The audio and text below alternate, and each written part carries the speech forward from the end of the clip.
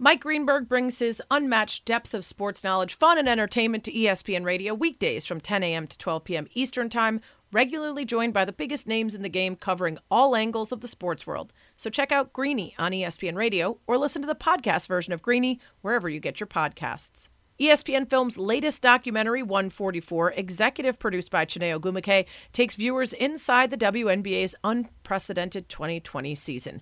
4 months after the WNBA postponed its season due to the COVID-19 pandemic, the league set out to play a condensed season entirely in a bubble, a.k.a. the Wubble, where 144 players across 12 teams not only came together to play basketball, but also to dedicate their season to social justice. 144 will premiere May 13th at 9 p.m. Eastern on ESPN. The film will be available on ESPN Plus immediately after its premiere. The ESPNW Summit NYC returns Thursday, May 13th at 2 p.m. Eastern. I will be hosting the virtual event again. It's going to include some great conversations, including UFC double champion Amanda Nunes, the Tampa Bay Bucks Super Bowl winning leadership and coaching staff, Bruce Arians and company, plus many more all-star women in sports. Join us on Thursday by registering. It's free at nyc.espnwsummit.com.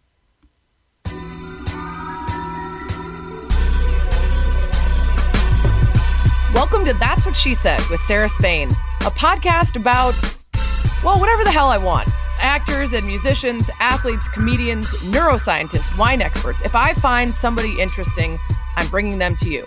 We'll talk about how they became who they are, how they found success, battled failures, and how they ended up here, talking to me.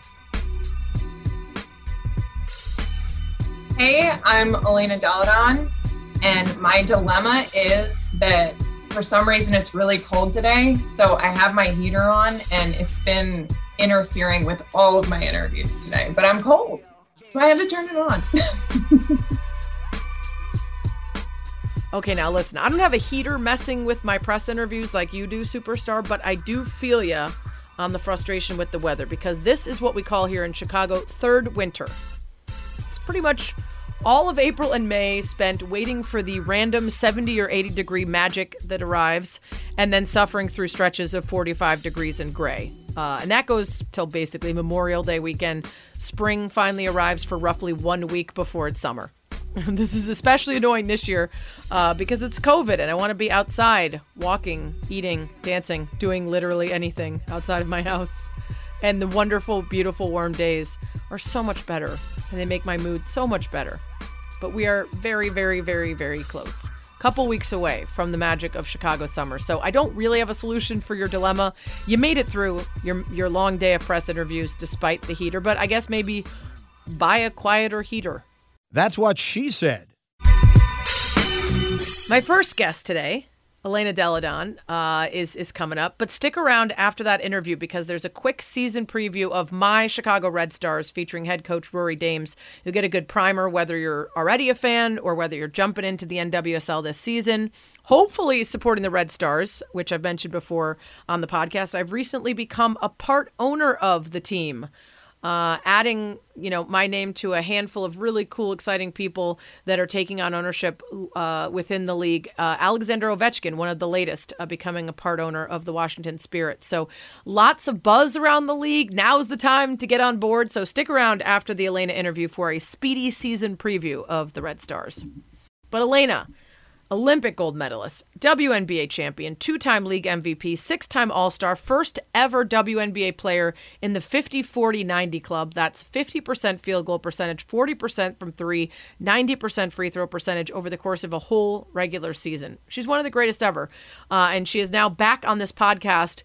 But like you've never heard her before, she was more open and honest and funny and thoughtful, and I think she's certainly at a bit of a crossroads in her life and her career. Married, a little bit older now. She opted out of last season in the bubble and had to battle the WNBA for pay after their doctors ruled that Lyme disease wasn't a pre-existing condition that could be worsened by COVID exposure. So she goes through that, now recovering from back surgery and more. She's got a lot going on, and she's part of P&G's new films for the Olympic Games in Tokyo. One of the films, she's in the Your Goodness is Your Greatness film, narrated by the perspective of proud parents and showcasing the power of Olympic athletes beyond the court or the track. It's really moving. P&G always nails these and gets you crying during the games. But she's one of several stars in the project and is now ramping up for the Olympics and the WNBA season that starts this week.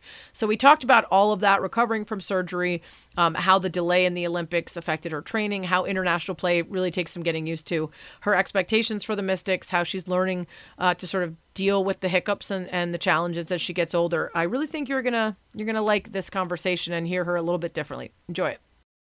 So excited to have Elena Delle Donne back on the podcast. She always comes for short little spurts. We never get her for the full hour because she's so busy. And now, of course, she's busy promoting yet another involvement that she has leading up to the Olympics. We're going to get to Your Goodness is Your Greatness, which I've gotten a sneak peek at. And the tears were close. I'll say that. The tears were close, but I kept them in this time. My guess is there will be a lot of folks crying when they see those ads. And there's so much good vibes heading into the Olympics, but also a lot of questions because of the delayed schedule. So I kind of want to reset where we are. It's been a while since we've seen you play. You opted out of the WNBA season in the Wubble last year. And then we find out that you're recovering from surgery. So first, how you feeling? I'm feeling really good.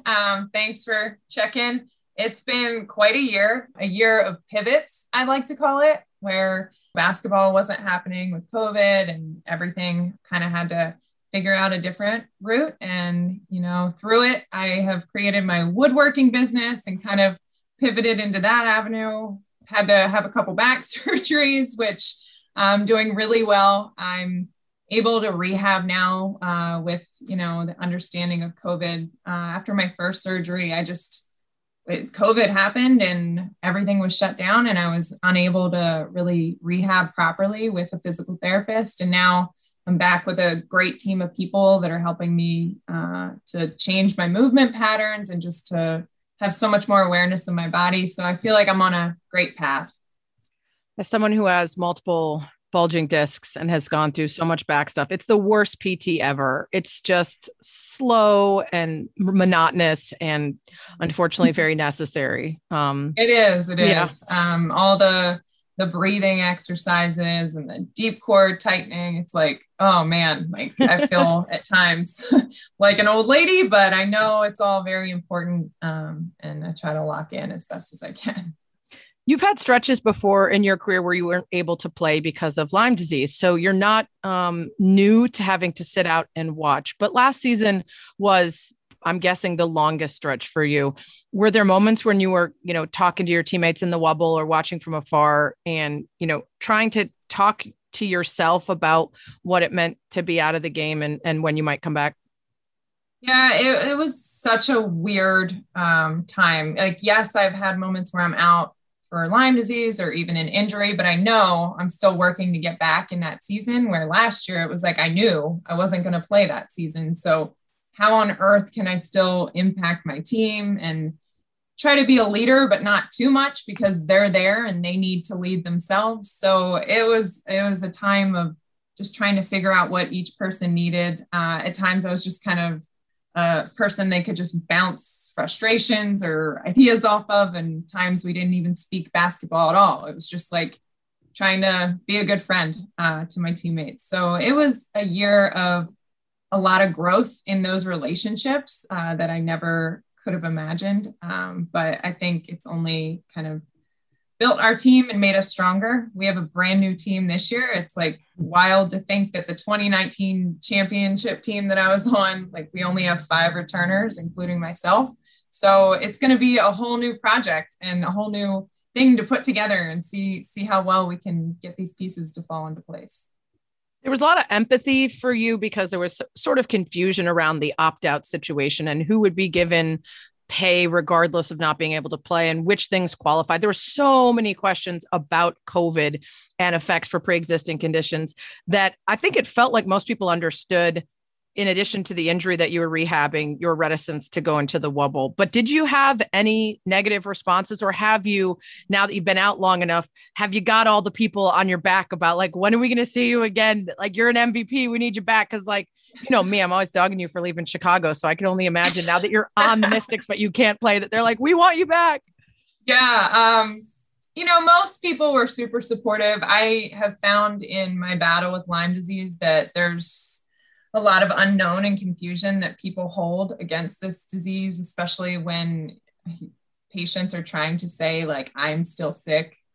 It's chronic, like something is still going on. And that's why with COVID, I was so concerned. And I've been dealing with the unknowns of Lyme disease and not having the correct information and tests and studies. So that's why I decided to pump the brakes, because I've dealt with dealing with an illness for a really long time and just being so unsure. So I think people are now super excited about this season. Obviously with the back, they're like, oh my goodness, are you going to be all right? And I'm like, I'm here, I'm ready. I can't wait to get back to some normalcy. I've missed it a lot, but I also think it was a great year for me and just doing other things and growing in other ways. Yeah, I have seen a lot of woodworking being done. I've seen a lot of IG videos and reels, lots of impersonating your dog who doesn't use a lot of consonants. Tell me about that stretch, because, I think it's interesting. We spent some time together right after you were drafted, and in so many ways, you feel like such a different person now in coming into your own, beyond just what did you want people to hear or think of you, and just being yourself. And that definitely comes through on your social media and in your interviews. But to have almost a year of like just hanging out with your wife and making backboards and, yeah, right. That's a lot of time to think about like, who am I when I'm not playing basketball? It is a ton of time. And thank goodness I love my wife and we're best friends. And your roommate. I need an explanation too about Kathy. Yeah. Like Kathy just like stepped onto the scene and I was like, has she been hired for comic relief? Like what's happening here?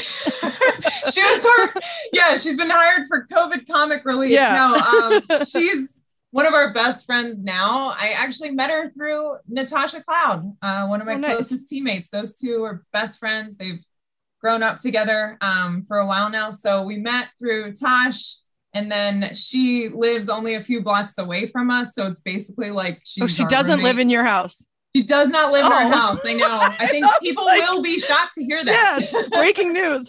Yeah. Breaking news. Kathy does not live in our house.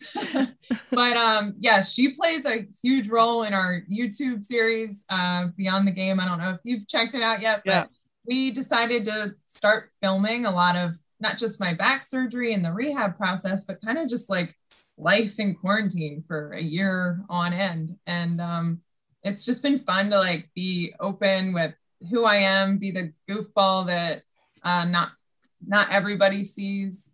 And even for people to like see Amanda, I feel like people don't really know what Amanda's like. And it's exciting to share her dry humor with the world too.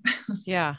Well, I love it. And I love you looking like the chick from Flashdance with like the welding and the, I know it's not exactly the same, but it looks very serious, pretty similar and dangerous. Stuff. Yeah. So not only do you have to figure out your health and all the concerns with the wubble, but the Olympics gets postponed. And luckily for you, you're absolutely at an age where this doesn't affect your availability. Like my biggest concern then was for either athletes on the tail end of their careers or like the kind of tapering and focus that comes into certain sports so that you are at the exact peak at the exact time, which stresses me out enough because one of my best friends went to the Olympics twice and she was hurt both times. So she never really got to go like 100%. So it's about timing so much. What has been the biggest difficulty in just readjusting your mindset for 2021 instead of 2020? So for me, it was almost like a blessing that the games got pushed back because my back certainly was not ready last summer. So I wouldn't have been ready to go. And yeah, like you said, there's other sports where like, I just feel awful for people who were at the tail end of their career, or they were like at the best shape of their life. And then it gets bumped a year. And it's like, how do you put all of that effort and everything you need for everything to align, like to come in place at the right time? That's so hard. Gratefully, I am on a team, and like the pressures of that isn't as bad. So I am super excited that, I get to try again, because last summer, I don't think it would have happened. It definitely wouldn't have happened. We'll get right back to the interview, but first, I'd like a word. What is your favorite word? Favorite word. Right now, it's 2 words, and it's dry needling. Perfect. It's getting me through life right now. Dry needling. Okay, no matter how many episodes I do, there will never be, I guarantee it, there will never be another guest with that answer. Dry needling, sometimes referred to as intramuscular stimulation. It's using needles for therapy of muscle pain. Per the internet, which never lies, the origin of the term itself is attributed to Janet G. Travell in her 1983 book, Myofascial Pain and Dysfunction, Trigger Point Manual. Sounds like a real page turner. Dry needling also sounds like torture, but I've actually done it before, and you don't even really feel the little needles. And honestly, at this point, I will take any and all PT techniques that make my shitty old body function. And as someone who's been dealing with back issues forever, I fully understand why the first word that came to mind for Elena was a rehab term. So heal fast. Speaking of great words, you're going to learn today. The word of the week is crapulence. It does not mean what you think it means, I promise. Even though people sometimes use it for what it sounds like, crapulence, there are actually a couple definitions, but all agree that crapulence definitely means suffering from excessive drinking. From the 1650s, originally Latin crapulentus, very drunk, which originated from crapula, excessive drinking, which is not, in fact, a Dracula who is always shitting, which is what I imagine when I hear crapula. There's also some definitions that include sickness from an excess of eating or gluttony of any kind. But everybody agrees crapulence, at least one definition, always involves excessive drinking. And it's fun to say, crapulence. In a sentence, while Sarah is looking forward to nicer weather and the opportunity to party with friends, a.k.a. Vaxxed Girl Summer, she's concerned about the inevitable crapulence that will result from an ill-advised dive back into social life without a proper ramping up period. That is, of course, all true. That's what she said. Hey, it's Kaylee Cuoco for Priceline. Ready to go to your happy place for a happy price? Well, why didn't you say so? Just download the Priceline app right now and save up to 60% on hotels. So whether it's Cousin Kevin's Kazoo Concert in Kansas City, go Kevin, or Becky's Bachelorette Bash in Bermuda, you never have to miss a trip ever again. So download the Priceline app today. Your savings are waiting. Go to your happy place for a happy price. Go to your happy price, Priceline. Now let's get back to the interview. You probably haven't gotten too many very specific details about COVID. I'm guessing that they're still figuring all of that out and what expectations will be in the athlete village, on the way there, all that other stuff. So more so for you in terms of your schedule, what are you able to do now? Are you able to get into practice with either the Mystics or the Olympic team? Yeah. So right now we are able to get into our building, our practice facility. They're not allowing us to work out together yet. That will begin on Sunday when everybody has been tested properly. But right now we're able to do individual workouts. I go in twice a day. I do my therapy and all that in the morning. And then I do my strength and more court work in the afternoon. So it's starting to feel a little bit more normal when we're all able to like come into a huddle together. It's going to be like, do we like touch? Do we breathe? What do we do? Like, we don't know what to do with our masks in the locker room. So right now we're wearing them. So I think we'll get into more of a routine. A lot of us are vaccinated. So that's also gives us, some comfort. I was going to ask about that. The Lyme disease, then there were no complications or questions about getting vaxxed. You were just all in. So there were, for me, big questions because I have had issues in the past with flu shots and that the shot sending me into a really bad relapse.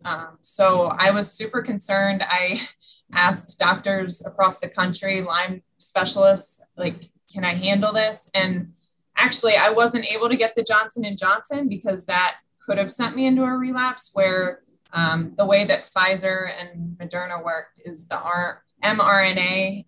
It's a bunch of science that goes into it, but basically that one wouldn't send me into a relapse, and I am now fully vaccinated. Yay! And I'm doing really well. So thank you, science. Fingers crossed. Thank you, Exactly. science and smart people and people who took classes that would have scared me away within the first like 5 minutes. Much appreciated. So how do you approach, if you do, international play any differently from WNBA?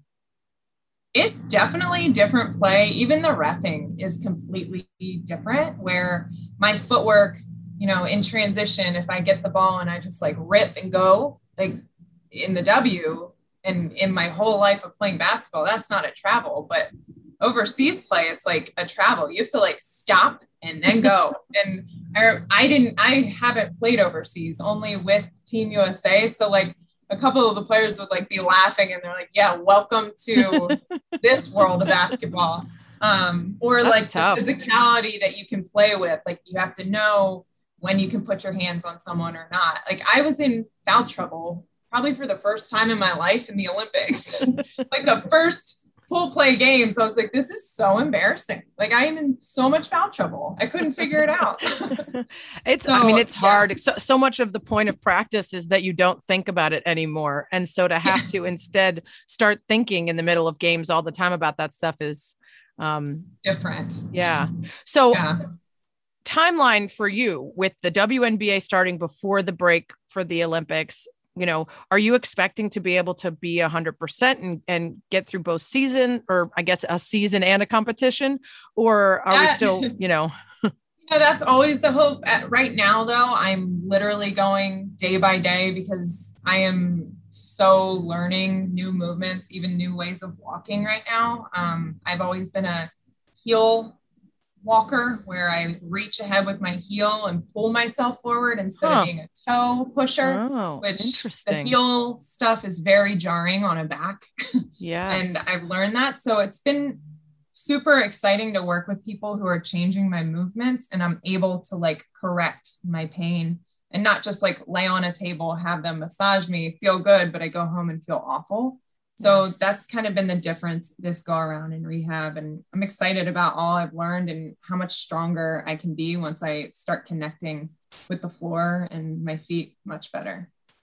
I think anybody who hasn't been through it is like, what a weird thing to say. And then anyone who's been to like 11 doctors and finally gets the one that's like, hey, your glutes don't fire. And you're like, what? Or like, Why? hey, your kinetic chain is totally why? What's wrong with it? And then they have answers for you. And then they give you an exercise and then things feel better. And you're like, whoa, that's like, it. Wow, this would have been nice to have. Yeah. 6 doctors ago. Yeah. Agreed. I'm with you. For sure. Let's talk about the mental aspect of it. Like you're someone who you're very steady, of all the times I've interviewed you, sometimes you're maybe you have more energy, or sometimes you're more in a funny mood, or sometimes you're more shy, but like you're always very steady. And I wonder, because you've been through a lot, whether that stuff with your family, whether it was the decision to end up, not staying at UConn, to Lyme disease, to back surgery, to COVID, to coming out, to all of that stuff, very steady. I appreciate it. Well, it's a positive, but I also wonder, is it, I don't want to say not genuine, but is it a natural ability to just handle things and move through them and keep going? Or do you think that there are moments where you just have so much going on that you don't stop to say, like, how am I dealing with all of this? And how am I processing all of this? So not to have a whole therapy session with you right now, but I think it actually comes from growing up and being a younger sibling of an older sibling who had special needs. So it was kind of like my whole life, I wanted to be steady and not cause any more drama or issues for my parents, who were already dealing with surgeries and so many complications with Lizzie. So it was like, you got to be steady. And then as I've gotten older, I realized, okay, you can't always be steady because I am a human. There's anxiety. There's so much going on. And thankfully I've got my people I can just dump on one being my wife, and another being my sports psychologist, who I just dump stuff on him, and we talk, I cry. We just go through ways of like handling life and pain and the unknown. So I think that's where I've improved, where before I was like steady, but I would drop bombs. Yeah. Come out of nowhere with these like massive bombs that ended up being more stressful than if I wasn't just being steady the whole time. So now I feel like I've got kind of my way to handle it and be able to get through things. That makes so much sense. It really does. It makes so much sense to just, I can be the strong one and the steady one. And also to feel, there's this great woman named Amy Liss, and I met her through Julie Foudy. And she talks about having an attitude of gratitude. And she's had, endless health issues and struggles throughout her life. And she shows up with a huge smile and always tries to spin everything positive. And I do think when you have Lizzie, and you're learning along with her and seeing the world along with her, it makes you much probably more able to deal with the things that come your way, because you're grateful just to play basketball and move and talk and all the other stuff. Lizzie is in the Your Goodness Is Your Greatness video with you. She's made a lot of TV appearances with you. She's pretty awesome. I hope she's getting the residuals too. But tell me about that, because first of all, P&G is always trying to get us to cry with these things, and they work every time, always with the moms and dads and the kids. And I love in this one, the idea of you've been doing things your whole life that I never could imagine doing. And now that I'm an old ass lady, I look back and I'm like, what was I thinking when I used to do like back handsprings and like all the sports, like triple jump? If I tried to triple jump right now, I think one of my legs would fall off. Like it just at the hip, it would detach. Cause I'm like, I'm just washed as hell now. I don't have even a connection to sports like you still do, because you're still playing. But I watched the video, and you do think like the parents of gymnasts or figure skaters, so tell me about being a part of that. Yeah, I am so excited to be a part of this campaign with P&G, because first of all, like you said, P&G is able to take like the power of the Olympics, the power of sport, and make it so inspiring for someone watching to be like, hey, maybe I can't do that triple backspring, whatever, you'll lose your leg, but I can be kind today. I can make someone smile today. I can make this world a better place. And it doesn't have to be a massive act of kindness. Like it could be something small, and just being yourself and making somebody else happy or feel good about themselves. So I am very excited to be a part of this. I've always loved all of the P&G commercials because they're just so touching. And to know that, I'm a part of this, but more than anything, Lizzie is a part of this. Like my whole life, she has taught me so much. And I feel like anyone she has been around, she's touched them by her goodness and by her compassion and her love and her acceptance of everybody. So she's the real one that deserves to be in this. And I'm just kind of in it with her. Yeah. You guys have done some pretty remarkable stuff together, whether that's more accessible shoes. The video with Gatorade about the wind was another, beautiful one. And we always talk about representation, and if you can see it, you can be it. And also just acceptance of people that are different, and seeing and getting to know them, and how that engages empathy in ways that, something just being othered by fear or anything else can bring about such different emotions. So it's so awesome that you guys get to continue working together to do that for people. And it's such a good fit for the Olympics, because on a super meaningful scale of seeing people from every country in the world come together and do something, to the very tiniest of things, like I like curling, right? Like the Olympics always kind of like introduces things to us. And then we're like, I suddenly care a lot about whether this bobsledder is going to do well. Right? Like you never would think, but then it's just like, I am so invested. I'm very invested now. I actually always use the Olympics. I use the Olympics and the Little League World Series as examples whenever I talk about women's sports and visibility, because it's not that people aren't interested. It's that you're not telling telling them the stories. You're not giving them the stakes. You're not introducing them to the people so that they can have an opportunity to care and then get invested the same way that they care about the Cubs because since they were 5, someone told them to. You need to give them the tools. And I mean, when I say Little League World Series, when they're like, well, I want to watch the highest level. Okay, but you also watch 12-year-olds. So, Exactly. So that argument doesn't work anymore. No, Yeah. You're right. What's your reaction to like what feels like another groundswell, another pivot point, whether that's ownership in NWSL teams, whether that's, the response to Draymond and the conversations that arise from that? What do you make of what feels like another good moment to build off of for women's sports? Yeah, I feel like we are in a huge moment right now. First of all, because the business is starting to come together and the resources are now there that weren't there before. And even other companies are now starting to buy in. But not only that, with social media, you can see it in March Madness. These young women have built their brands, marketed themselves, and it is not up to anybody else but themselves to be out there and known and have such a big personality. And I'm a little biased. I think women are better on social media. They're super fun to follow along and watch. And I think we saw like a whole excitement over March Madness because we're starting to know these young women from high school. And it's really fun to follow them along. And like you said, all you need to know is the story. All you want to know is the rivalry between these two players or whatever it is that you catch on to, but then it makes you love the sport and watch the other games as well.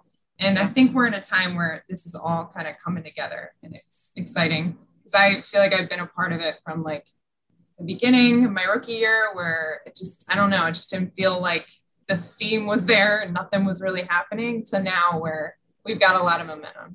Pretty sure you're best friends with Joe Biden, who's now the president. Right? Are we like using this connection in meaningful ways? Or are we just like calling the White House and being like, can we get an executive order on a massive investment in women's sports? or at least I'm like, can I bring my dogs to run around your yard? Like, right. I mean, don't think I haven't already been like, when Elena gets invited, I should probably go because I know Elena, so she'll invite me and then we'll all be at the White House. Hey, you know what? I'm going to keep that in mind for when we go. Right now, I'm kind of letting him get his feet wet. He's got a lot going on. He's a rookie president. Yeah. So when things calm down, that's when we'll go hang out, have some dinner, and do our thing. Perfect. I'm going to hang out with the dogs first because that's how I roll. You and I will be hanging out with the dogs. That's how we get comfortable. Exactly. Then the humans. Yes. Yeah, exactly. Well, I've had so much fun watching you come into your own. I know that sounds like such an old lady thing to say. I'm not that much older than you, but but you've been along the journey. Like you were literally there with me in Chicago eating deep dish with me for the first time. So, trying to set you up with dudes, it was great. Trying to get me all the boyfriends. And I'm like, he's cute. Like Chicago's full of tall men. You're in luck. You're like, okay. You're going to do so well here. And I'm like, crush it. Well, thanks for coming back on. I'm so excited. Good luck with the PT and the foam rolling and the stim and the jabs with the metal prods and all the stuff. Learning how to walk. I know it all too well. I'm looking forward to the Olympics and I'm looking forward to the Chicago Sky destroying the Mystics. All of it. Pump the brakes. Pump the brakes. Thanks so much for coming on. Of course. Thanks for having me on. That's what she said. Oh, yeah. One more thing. So this is a place for me to rant or rave or tell you what to read or watch. And, of course, what's on my mind this week is the Red Stars regular season starting. They kick things off Sunday night in Portland against the Thorns, so I wanted to give you a little Red Stars 101. Hoping you can watch a bunch of games, maybe even come take a road trip, come out to a game in Chicago and hang out with me, have a little fun at the tailgate, watch a game in person at SeatGeek Stadium. But you can definitely watch all the games if not. They are either on Twitch, Paramount Plus, or CBS Sports. So you can check the Red Star site and the NWSL site for all the team schedules and figure out where to watch. But in the meantime, With young leagues like this, it's so important for people to understand the stories and the stakes and the stats so they can jump on board. And longtime Red Stars coach Rory Dames joined me for a quick primer on the team's history and what he saw from his team in the preseason, what he expects on the year. He popped on with me post Baby Rabbit Rescue. So check out this very short primer. Get yourself ready for the season. Super excited to get an exclusive season preview with the man who knows more about the Red Stars than anybody else, and apparently also about baby bunnies. We're coming off a small rabbit situation involving a window well and a bunch of baby bunnies, but all seems to be well in the world. So we have not only the head coach of the Chicago Red Stars, but apparently an amateur I guess not a veterinarian, but zoologist. We'll go as zoologist on the baby bunny front. Yeah. It was just a full panic. It was a full family panic was probably the fairest way to say it. So I remember being a kid and every baby bird needed to be saved and every dying animal needed to be saved. And then if it wasn't, it needed a full funeral. So I'm glad the baby bunnies survived and now hopefully will disappear off into the wild where you will not have to deal with anything good or bad, the results from this. Let's start with your bona fides and why you are here to talk about the Red Stars, both present and past. How long have you been at the helm for the team? I think this is year 11. Year 11. I don't know where 11 years have gone, but it's certainly year 11. So you, of course, can speak as well as anyone to how much the league feels and looks different from when you started, whether that's playing at SeatGeek versus smaller fields to attention. Did you think when you got into the league and first started with the team, there would be a faster rise toward sort of being seen and viewed alongside other professional women's leagues, or did you not have much of an expectation when it all started? I think it was pretty universal throughout the coaches in the league to have tempered expectations. If you, depending on where you were playing and the venue you were playing in, there were some places you played like a Portland and you were blown away of, wow, this is what it should look like. And then you could come to Benedictine and play on our track, on the football turf. So I think especially in the first 3 or 4 years, it was just every year at the end of the season is it going to be back? Is it going to happen again? Yeah.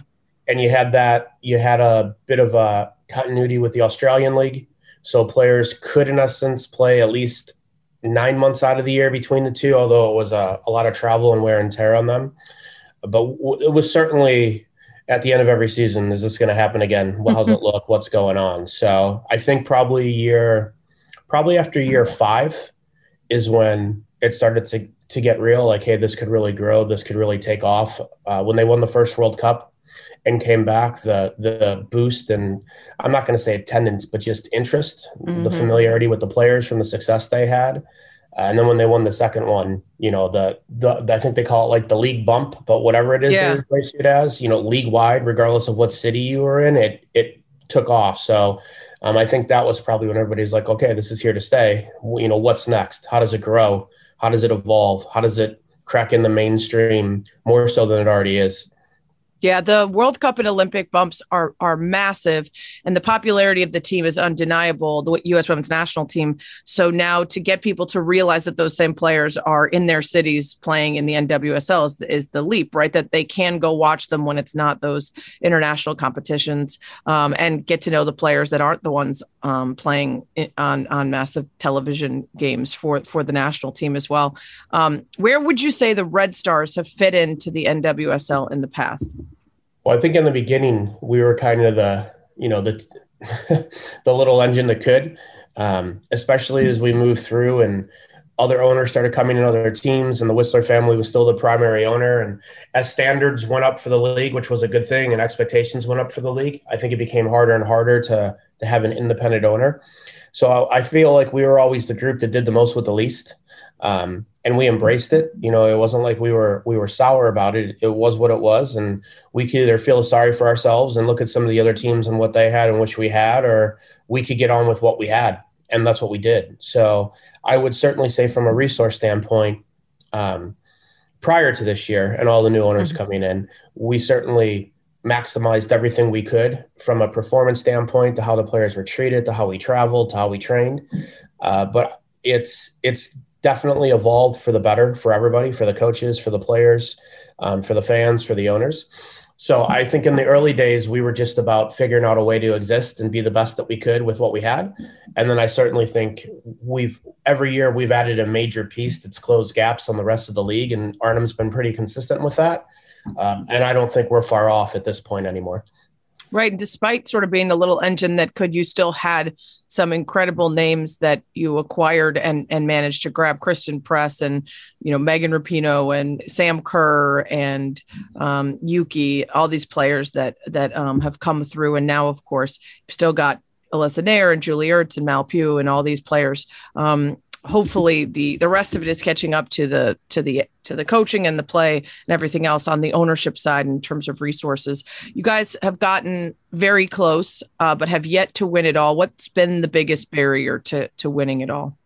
If I knew the answer to that, I would implement it immediately. I would say that the competition in the league, from every week is a game. There's nothing easy in this league. And I think even watching some of the other leagues as they finished up yesterday and you see some of the scores, you can certainly catch a team on an off night here and maybe put a few on them. But it's rare, regardless of who you're playing or where you're playing, everything is a competition. The coaching has grown a ton as far as tactically and how you play. So I think what we learned from the first time when we got to Carolina finally was you only know what you know. And there was certainly a lot that we didn't know. About the other team or about yourselves or about the process of the week, about the championship game. Yeah. What you need to have done before you get to wherever the final is, as opposed to what you can get done when you're there.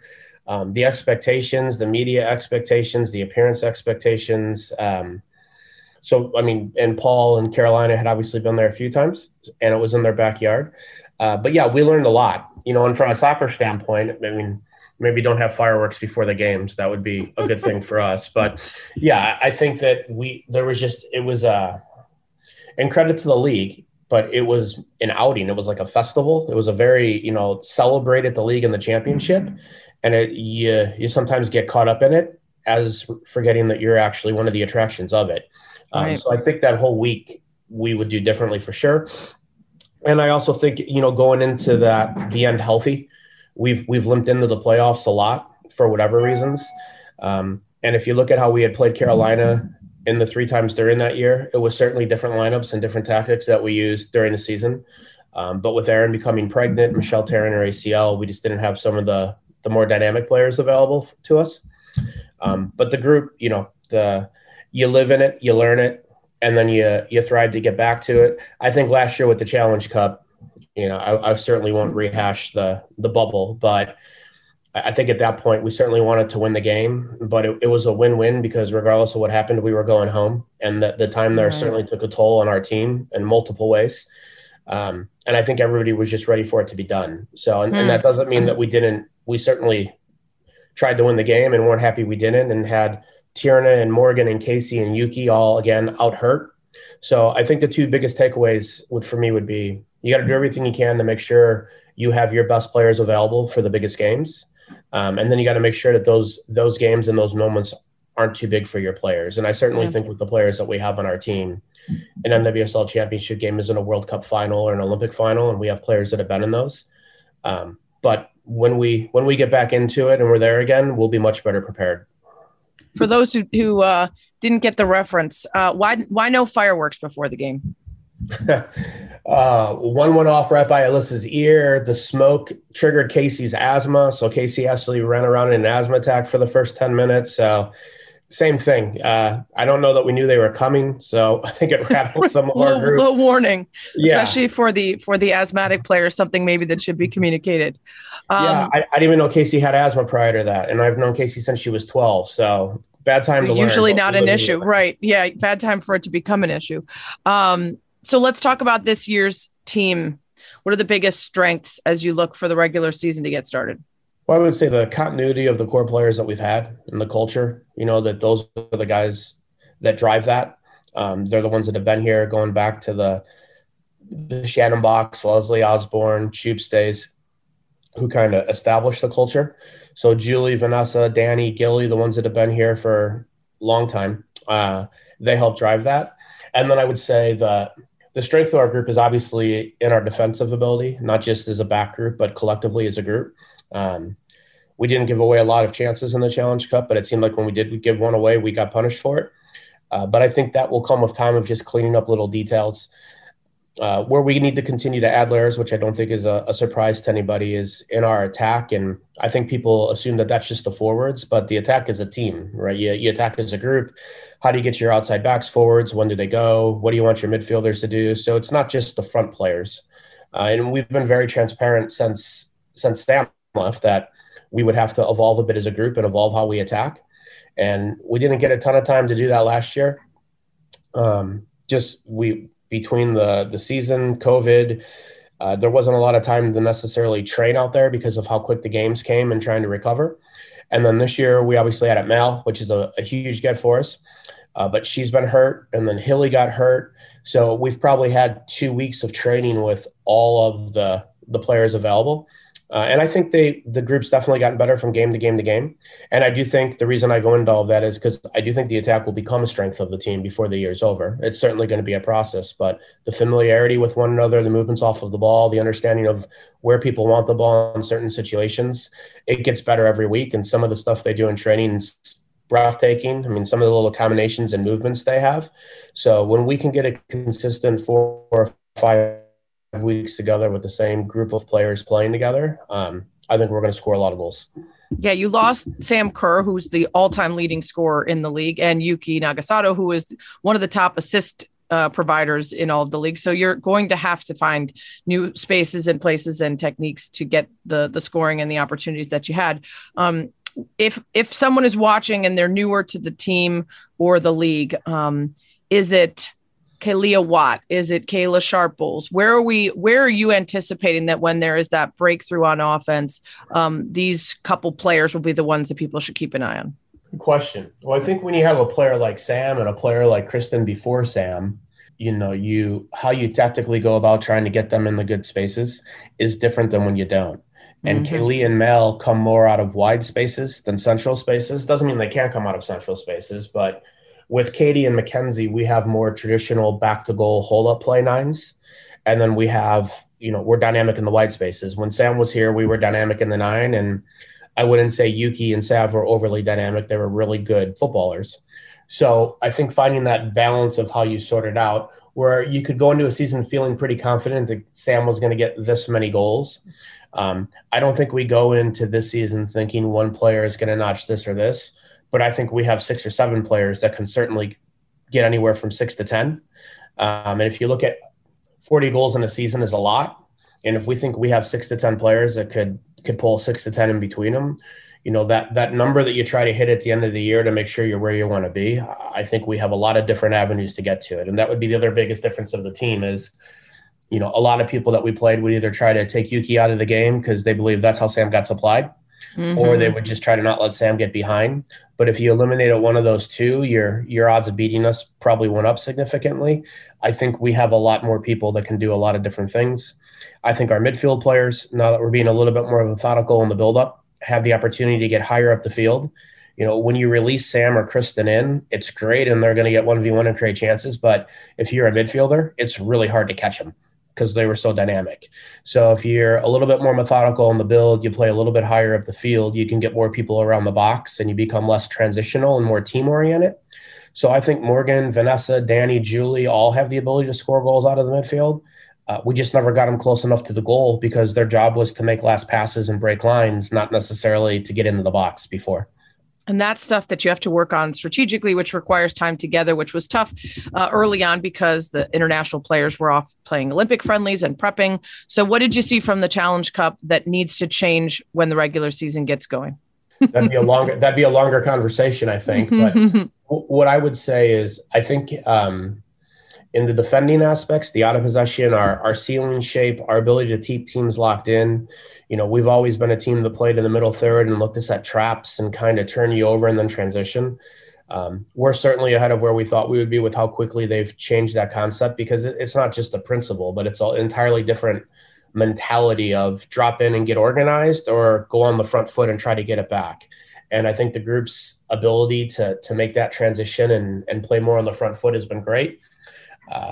Our quality of our services I think we probably had almost 25, 30 more services than anybody else, but there's a difference between picking somebody out in the box and just kicking a ball into the box. Mm-hmm. And that also translates to, there's also something to be said for the people just running into the box or covering specific areas in the box based off where the service is coming from, is there pressure. So those are all the kind of things that we've been layering in the final third. But if you look at how much we've been in the final third, our expected goals, how many chances we've created, how many crosses, how many corner kicks, mathematically, it's got to turn into our favor at some point. We gave up 6 shots on goal, 5 went in. I think we had 27 on goal and maybe 3 went in. We were second in corners. So the pieces are coming together, credit to the players and the staff, faster than I would have thought. Now we're into the small details, the quality of the service, the intelligence of the runs, which in our initial plan, I didn't think that we would probably get into until June. So the group's committed. They're working hard. The staff's working hard. And I think sooner rather than later, we'll start to see some rewards for it. Yeah, the eye test and the chances certainly bear out in your favor. The actual box score hasn't yet because of the, like you said, however many chances you've given up versus gone in. Awesome stuff. I'm looking forward to this season. Real quick, last one, Portland to start in Portland. That's a wake up for some of the young players, right? I don't know about COVID wise, but 15,000 or so in Portland for those games. Are you excited to start off somewhere like that? That's a hostile place that they're going to get a swift kick in the butt about what this is all about, or would you rather ease your way in? No, I mean, Portland just won the Challenge Cup. Portland's a team that everybody's picking to be the team this year. So I think you got to play those teams as much as you can and see where you have success and see where you don't. And then that's what gets you back on the practice field to get going. And the week after Portland, we get to come home to Gotham, who lost in PKs to Portland. So we're certainly going to get tested right away in the opening 2 weeks. Mm-hmm. But, then we have 22 games to figure out what worked or what didn't work and continue to get better. And that's the biggest thing with our group, Sarah, and always has been, is everybody wants to win the league. Everybody wants to win the league.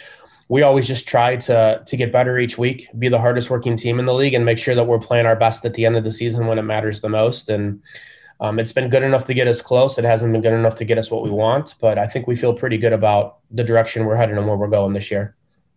Awesome. Thanks so much, Coach. Good luck this weekend. Thank you very much. Awesome stuff. I can't tell you guys how fun and interesting and challenging and cool and new it has been to join the ownership group of the Red Stars and to try to help put my money where my mouth is when it comes to women's sports. Be a part of the investment that I've always said is necessary for what's essentially a startup. You got to put in if you want to get out. And I'm hoping for a big season for the NWSL and a lot of buzz around this young league. And of course, a title for my Red Stars. I hope you guys will jump on board and support us. You can always tweet me at Sarah Spain if you got great suggestions for guests, if you got questions, whatever. And you should always go to the iTunes or podcast app, subscribe to That's What She Said with Sarah Spain, rate it 5 stars, please, and give me a review. You could even put a dilemma in there for me to fix. Thanks as always for lasting about an hour with me.